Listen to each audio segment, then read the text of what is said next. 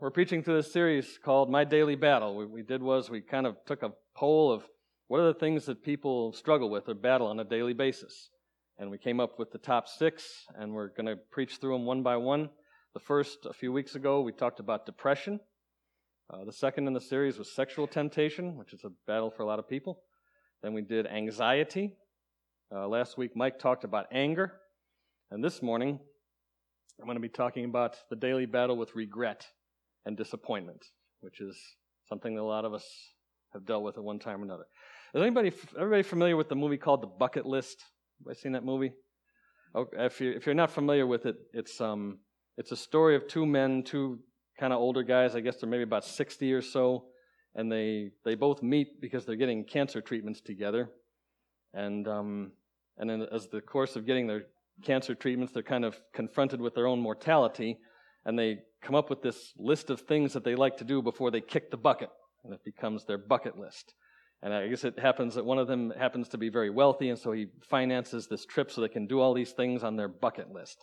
And most of it's like traveling to exotic places, going to Africa and safari and the Pacific Islands and all kind of stuff. And that movie really hit a chord with a lot of people, didn't it? I mean, the term bucket list has really sort of become part of our cultural vocabulary, right? I mean, if somebody says, oh, that sounds like a great thing to do, I'm going to put that on my bucket list. We all know what that means, right? The list of things you want to do before you die. And, you know, there's nothing at all wrong with wanting to go different places and experience different things and try new things and inject some variety into life. There's nothing wrong with that. But if this bucket list kind of turns into just sort of a compulsive quest to inject some meaning into an otherwise boring, unfulfilled life, then I think a line has been crossed into regret. I think if a bucket list that's a little too long could be an indicator of a life poorly lived and a life full of regret and disappointment. And so now I got to do all this stuff before I die to make up for this unfulfilled life I've had up till now. This morning we're talking about regret and disappointment. So first of all, what do we mean when we say regret? What does regret mean? Well, regret in a nutshell means wishing that we had made different choices, right? We do things or we don't do things, and we look back at the decision we made and you say, I wish I had done something other than that. I wish I hadn't done this thing that I did that made a wreck out of my life, or I wish I had done something that maybe I had an opportunity to do, or I wish, I was confronted with two choices and I wish I had chosen one and not the other. But regret is basically wishing that we had made different choices. A disappointment is related. Disappointment, in a nutshell, is basically wishing that our expectations had been met, right? We get into some kind of line of work or get into a relationship or maybe even a marriage, pursue some kind of work or even ministry, and we go through it and it's just not what we expect. And we thought it was going to be this and it was that, and we feel let down. Our expectations weren't met and we're disappointed. And sometimes that can happen a lot, and it becomes sort of a state of being where we're just constantly disappointed that things aren't what I thought they were going to be.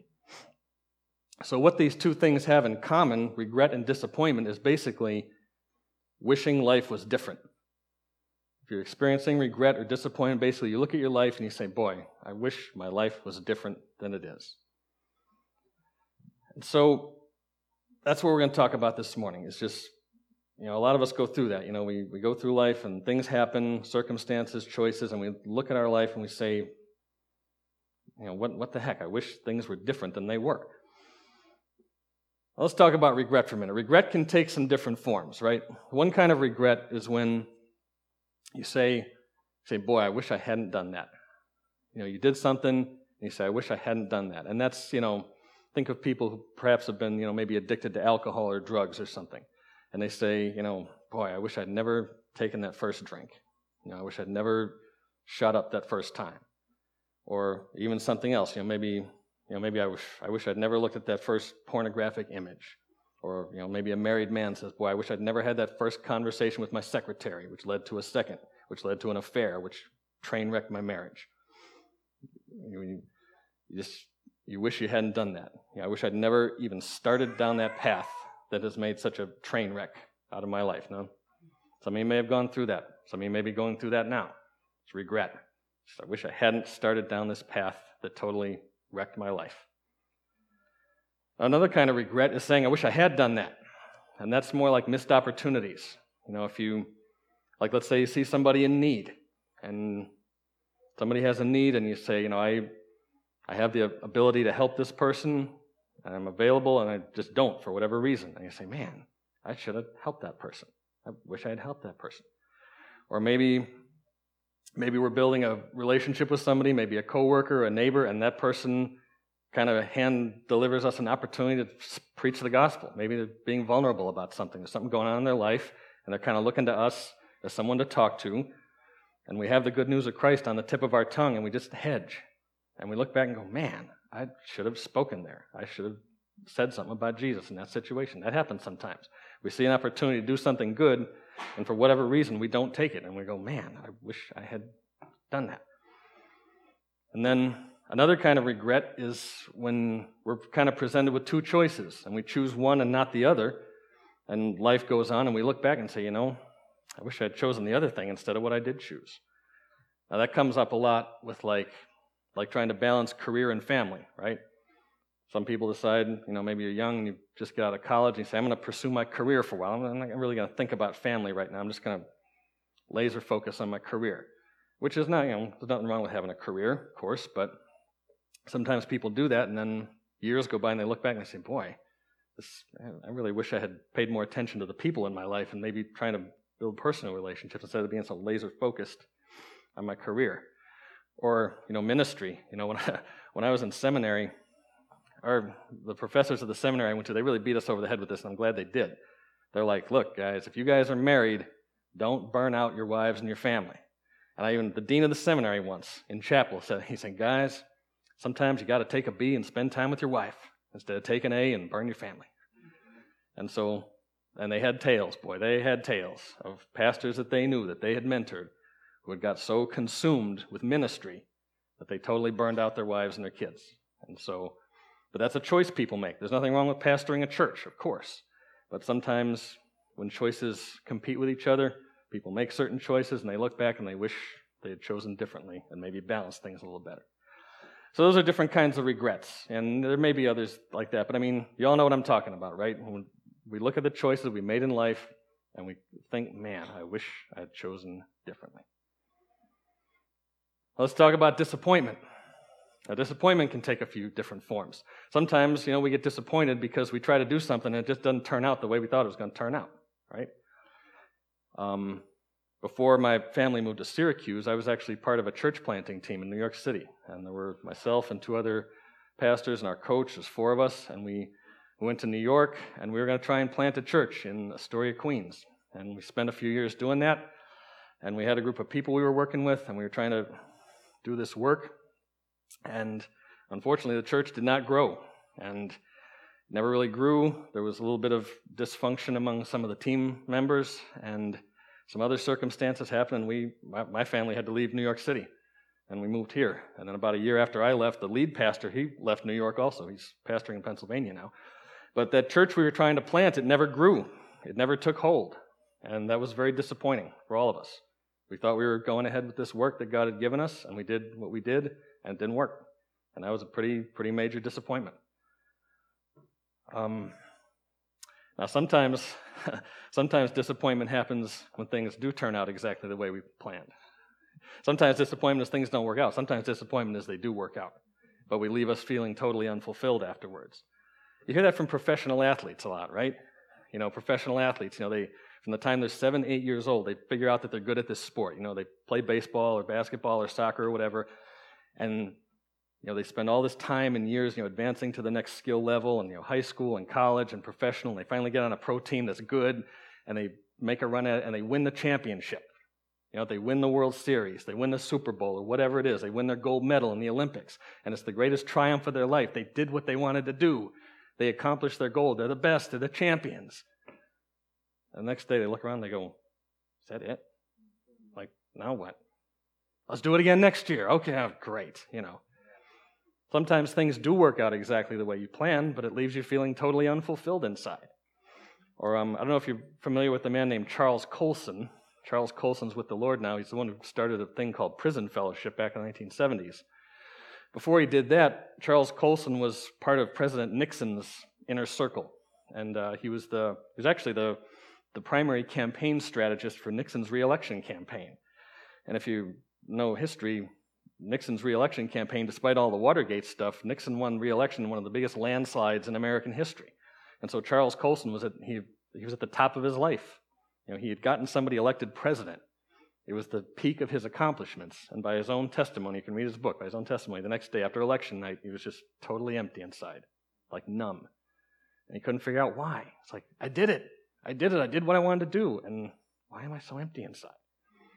Sometimes disappointment is when things do turn out the way we plan, but we end up feeling totally empty inside. And then the other kind of disappointment is when just people don't live up to our expectations. And I think probably the best example of that is marriage, right?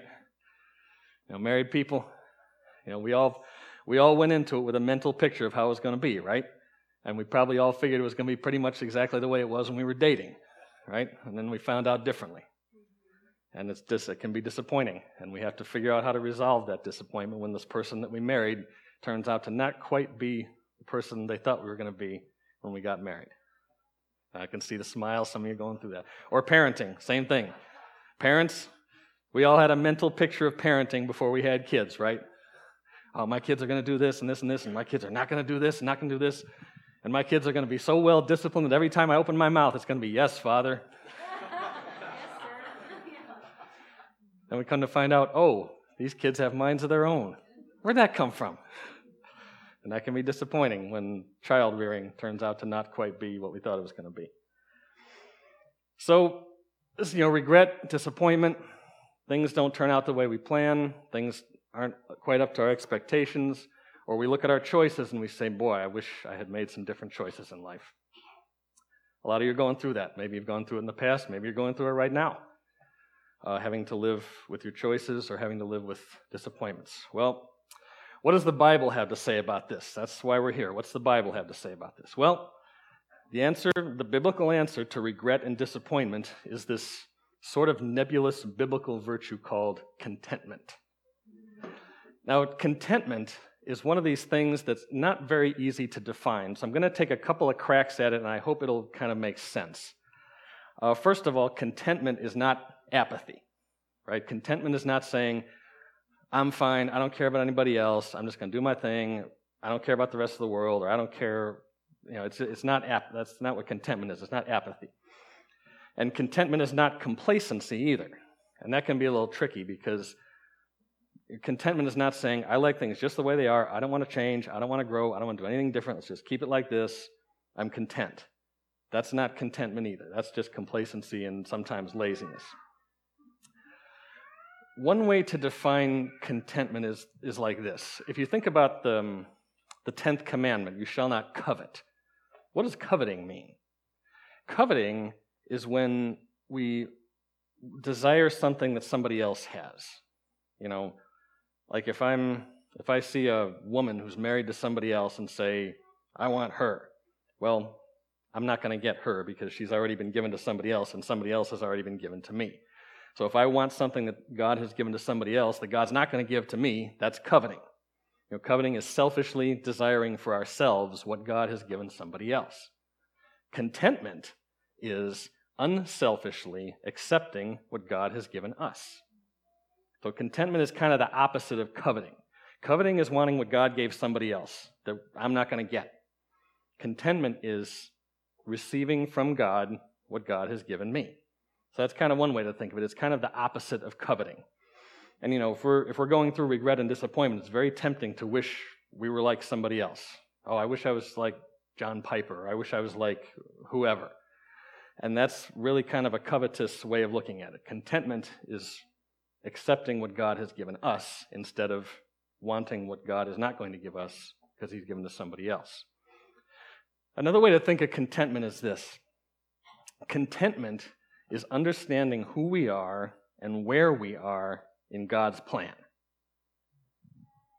Contentment is understanding who we are and where we are in God's plan. What does that mean? Well, who are we in God's plan? If you're a follower of Jesus Christ, then your sins have been forgiven. Every sin, every wrong choice, every bad thing that you've ever done has been forgiven. Because Jesus died on the cross and rose from the dead, we're forgiven. We're freed from the power of sin. Now, we're not necessarily free from the consequences of sin, mind you, but we are free from the power of sin. But sometimes we experience the consequences of sin, like King David. When King David committed these sins of adultery and murder, which were capital offenses, by the way, God forgave him. David repented of those sins and God forgave him, but part of the consequence of that sin was the prophet told David, the sword shall never depart from your house, meaning there were all these blood feuds among David's children, and even an actual coup d'etat by David's son Absalom that forced him to leave Jerusalem for a while till the army could get together and restore order. But then if you look at Scripture, David was not identified as the adulterer after God's own heart. David was the man after God's own heart. Sin was not his identity. It was something that he had done wrong and he was forgiven of. But because God had forgiven him, sin was no longer his identity. And as Christians, sin is not our identity. Our bad choices that we may have made in the past are not our identity. Our identity is children of the living God. Now also, because we're children of the living God, not only is our sin not our identity, our good works are not our identity either. A lot of times we feel so unfulfilled when we accomplish our goals is we've placed all our identity in that. We placed all our identity in our work or in our marriage or in being a parent or being a minister sometimes, and that becomes our identity. And that's what leaves us feeling so unfulfilled. When we accomplish all our goals and we're like, now what? Now what is that was never supposed to be our identity in the first place. Our identity is we're followers of Christ, and we belong to Him. We're part of His family. So who we are is, if you follow Christ, you're a child of the living God. We're not defined by our bad choices, and we're not defined by our good works. We're defined by who we are in relationship to God through Jesus Christ. Now, where we are is when God saves us, when we place our faith in Christ, when we're forgiven of our sins, God begins this process. He begins this process of making us progressively more and more like Jesus Christ. It's this fancy theological word called sanctification. God begins this process of making us more and more like Christ. We start here. It's going to end here. When we go to be with Jesus, that process is going to be completed. But every one of us is on that path somewhere, right? And every one of us is at different points along this path. I've been a Christian probably longer than some of you have been alive. And some of you have been Christians longer than I've been alive. And some of you maybe have only been following Christ for a little while. But wherever you are, we're all somewhere on this path towards becoming like Christ, and God has brought us there. We're not there by accident. We're somewhere on this path. And whenever we have disappointments in other people, if people don't quite meet our expectations, it might be worth remembering that that other person is somewhere along the path too. We're not all the way there yet in becoming totally like Christ, and neither are they. So if people don't quite live up to our expectations, it might be worth considering, because all of us are in this process, and God has brought us there, and God is going to bring us the rest of the way. We're going to look at Philippians in another couple minutes, and in Philippians 1, Paul tells his audience, the one who began the good work in you, the one who brought you to faith, is going to bring that work to completion until the day of Christ. We went through Hebrews a while ago. Hebrews, Jesus is referred to as the author and perfecter of our faith. So this process that we're on of becoming like Christ, we're not there yet. We're somewhere along the way, and God has brought us there. And we need to understand where we are, that we're not all the way there yet, and we may not be as far along as other people that we look at, but we're right where we are, where God has brought us. And that's contentment, understanding who we are and where we are in God's process. If you have a Bible, we're going to take a look at Philippians for a few minutes, and it'll be on the screen also. The letter to the Philippians has a lot of themes running through, but one of the themes that it has running through it is contentment. Paul is writing this letter to a church that he had planted several years before. And by the way, when I was growing up in church, every Sunday there would be readings, and the person at the front would say, "This is a reading of this." And whenever I heard that there was going to be a reading from Paul to the Philippians, I was always impressed that Paul could send letters all the way to the Philippines. I'm like, wow, that's impressive. before I knew it was about the city of Philippi. I thought he was writing to Christians in Manila or something. But anyway, but Paul's writing to this church that he planted in a city called Philippi. You can read all about that in Acts chapter 16 if you'd like sometime on your own. And Paul's writing this letter from prison. At the very end of the book of Acts, Paul, who had been charged with several crimes, had appealed his case to the emperor. He had appealed to Caesar, which every Roman citizen was allowed to do. And so Paul had been taken by boat to Rome in order to have his case be heard by Caesar. And at the end of the book of Acts, it says Paul stayed in Rome 2 whole years in his own rented house, what we would call house arrest, waiting for his case to be heard by the emperor. And during that 2-year stretch is when he wrote this letter to the Philippians. So if you have Philippians, we're going to look at Philippians chapter 4, verses 11 to 13.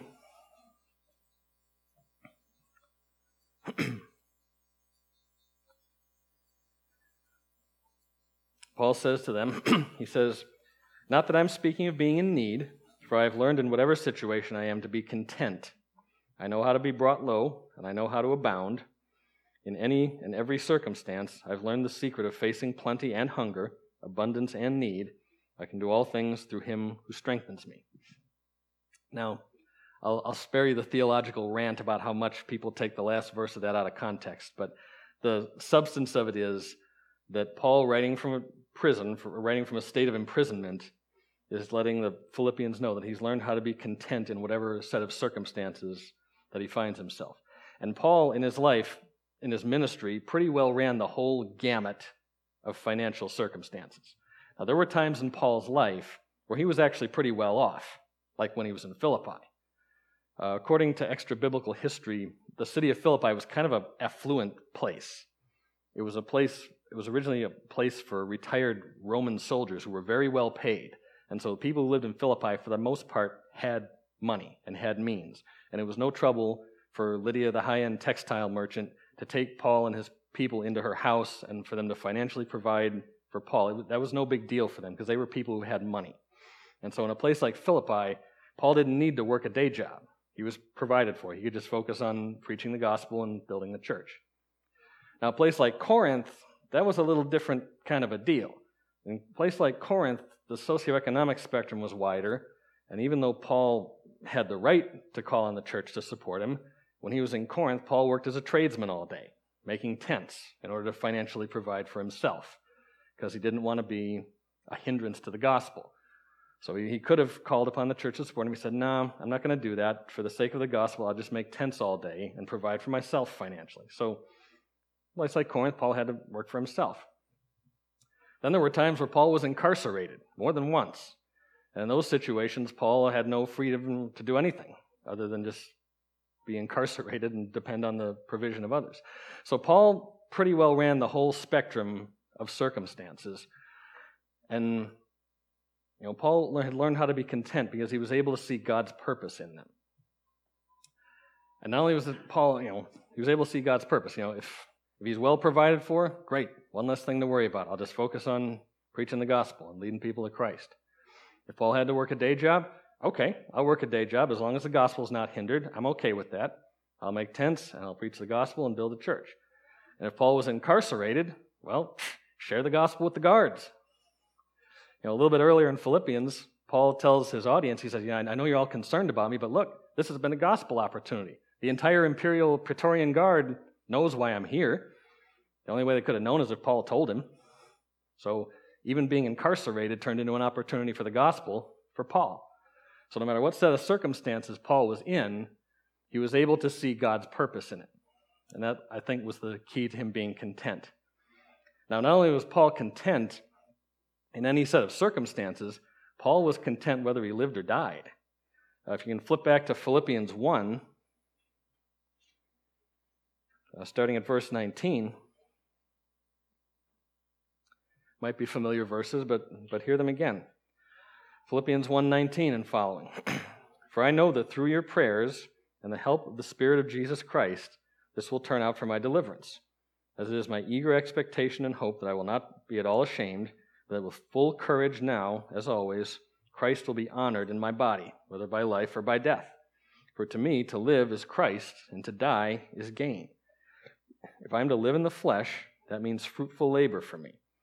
Yet which I shall choose, I cannot tell. I'm hard-pressed between the two. My desire is to depart and be with Christ, which is far better, but to remain in the flesh is more necessary on your account. Convinced of this, I know that I will remain and continue with you all for your progress and joy in the faith, so that in me you may have ample cause to glory in Christ Jesus because of my coming to you again. So, not only was Paul content whether he was rich, poor, or incarcerated, Paul was content whether he lived or died. And, I don't think Paul was emotionally unstable. I don't think he needed to be on suicide watch. I think he just understood God's purpose in all of this. He was aware of the fact that someday he was going to depart and be with Christ and be away from all this sin and all this labor and imprisonment and all this other stuff. So yeah, I'd be up for that. But he says, I think God's probably going to keep me around here for a while so I can do more of this work that I'm doing. And Paul was okay with that. So Paul was okay continuing his work of planting churches and sharing the gospel. And he was more than okay with just going right now to be with Christ. So Paul was content whether he lived or died. And, this letter has a little bit different tone to it than like 2 Timothy. According to early church history, Paul actually was exonerated in his first hearing before Caesar, and he was freed and he did do some more work. But then later on, he was imprisoned again and eventually martyred, and that was when he wrote 2 Timothy. And if you don't have to turn there now, but the very end of 2 Timothy, which is believed to be Paul's last letter, it almost sounds like Paul's writing his own epitaph, right? I have fought the good fight. I've finished the race. I've kept the faith. There's a crown of glory waiting for me. In 2 Timothy, Paul was pretty sure he wasn't getting out. But even then, Paul didn't sound like a guy in need of a bucket list. He's like, I did what God brought me here to do. Glory be to God. And so Paul was content whether he lived or died. And again, the reason Paul was content is whatever set of circumstances he was in, or even whether he lived or died, he was able to see God's purpose in all of that. If I go to be with Christ, well, that's where I'm going anyway. If I get to stay here, it means more gospel work. If I'm well provided for, I can focus. If I have to work for a living, I'm not hindering the gospel. If I'm in prison, share the gospel with the guards. Wherever he was at, or whether he lived or died, he was able to see God's purpose in all of it. So, what do we take from this? What do we take from this? I think what we take from it is this. A lot of us, live with regret. We live with the choices we make, or we live with this disappointment that we've experienced. Regret says, regret is saying, I wish I'd made different choices. Contentment is saying, I wish I made different choices, but God's going to work through whatever I did choose. Contentment says, I might wish my life were different, but God's going to use me right where I am. Think about regret for a second. I mentioned, if someone, let's say, was an addict, an alcoholic or a drug addict, if that person places their faith in Christ and they are able to overcome their addiction, what's the first group of people that person usually wants to reach out to? Other addicts, right? The first place they want to go is back to other people who are experiencing addiction and say, man, I've been where you are. Where you're going, you're going to destroy yourself, and the only way out of it is by knowing Christ. Now that addict may wish he'd never taken a drink or may wish he'd never used drugs, but God can still use those choices for his purposes anyway, because God uses everything. That's the short version of Romans 8:28. Or, I knew this guy in college. His name was Brandon, fraternity guy. He loved to party, loved to drink, that whole lifestyle. And somebody shared the gospel with him and he got saved. And he told me once, he said, he would walk through the section of campus where all the fraternity houses were. It was called Locust Walk. Walk down Locust Walk where all the frat houses, he would walk down on a Friday night and see all these people just drunk out of their minds, partying, doing this thing, and he would walk into any frat house he saw and try and talk to people. Anybody he could talk to who was coherent enough, he would try to share the gospel with that guy, because that's what God saved him from. I'm sure he wished he never got into it in the first place, but he understood the fact that he could minister there despite that, because that's what God saved him from. So we may have made choices that we regret, but God can still use us anyway. God can still use those choices in his overall purpose. Or, disappointment. I mentioned before, I was part of a church planting team, and that church plant didn't work. And that still is very disappointing. But one of the things that I had to learn how to do while I was in New York City is I actually had to learn how to sing and lead worship in Portuguese and Spanish, because we had a multilingual church, a lot of Brazilians and Hispanic people, and so since I was the music leader, I had to learn how to sing in other languages. Now, when we came to Syracuse, I kind of thought, well, gee, that was interesting. That chapter's over. Then, about 7-8 months ago, I kind of find out that Missio is supporting and partnering with this brand new church that consists mostly of Cubans, Cuban refugees, and other Hispanic people. And they don't really have any worship leaders, so they kind of need people who can lead worship in Spanish. Well, ding, ding, ding, ding, ding, ding, ding. I can do that. I did that every Sunday for 2 years. Made some connections. I got together with Pastor Rainier, and now, Gloria and I go down there every few weeks, and we lead worship in Spanish. So even disappointments that we've been through can still be part of God's purpose. Because, like I said, God's purpose is bigger than our choices. And even the regrets and the disappointments can still be used for His purpose going forward, even if we wish we'd never done that in the first place. Now, I want to just kind of leave you with one thing. We're talking about regret and disappointment. There's a verse in 1 Corinthians, chapter 15, where Paul is kind of explaining the gospel to people and explaining the resurrection appearances. And Paul says something to the Corinthians I think is very profound and very helpful for us. Paul said to the Corinthians, "By the grace of God, I am what I am, and His grace towards me was not in vain." Now, like I said, we may be tempted to wish we were in a different situation. We may be tempted to wish we'd made different choices. But by the grace of God, we are what we are, and His grace was not in vain. I would even add to that, by the grace of God, we are where we are. God has put us where we are by His grace, and His grace towards us was not in vain. No matter what choices you've made, no matter what consequences you may be going through, if you're a follower of Jesus Christ, God has a plan for your life that's bigger than all that. By God's grace, He has made us who we are, and He has put us where we are for His purpose. By God's grace, we are what we are, and His grace was not in vain. Let's pray together.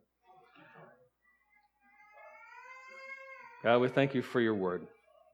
We thank You that You have a plan and a purpose that's bigger than any of us. It's bigger than any of our individual mistakes or choices or sins.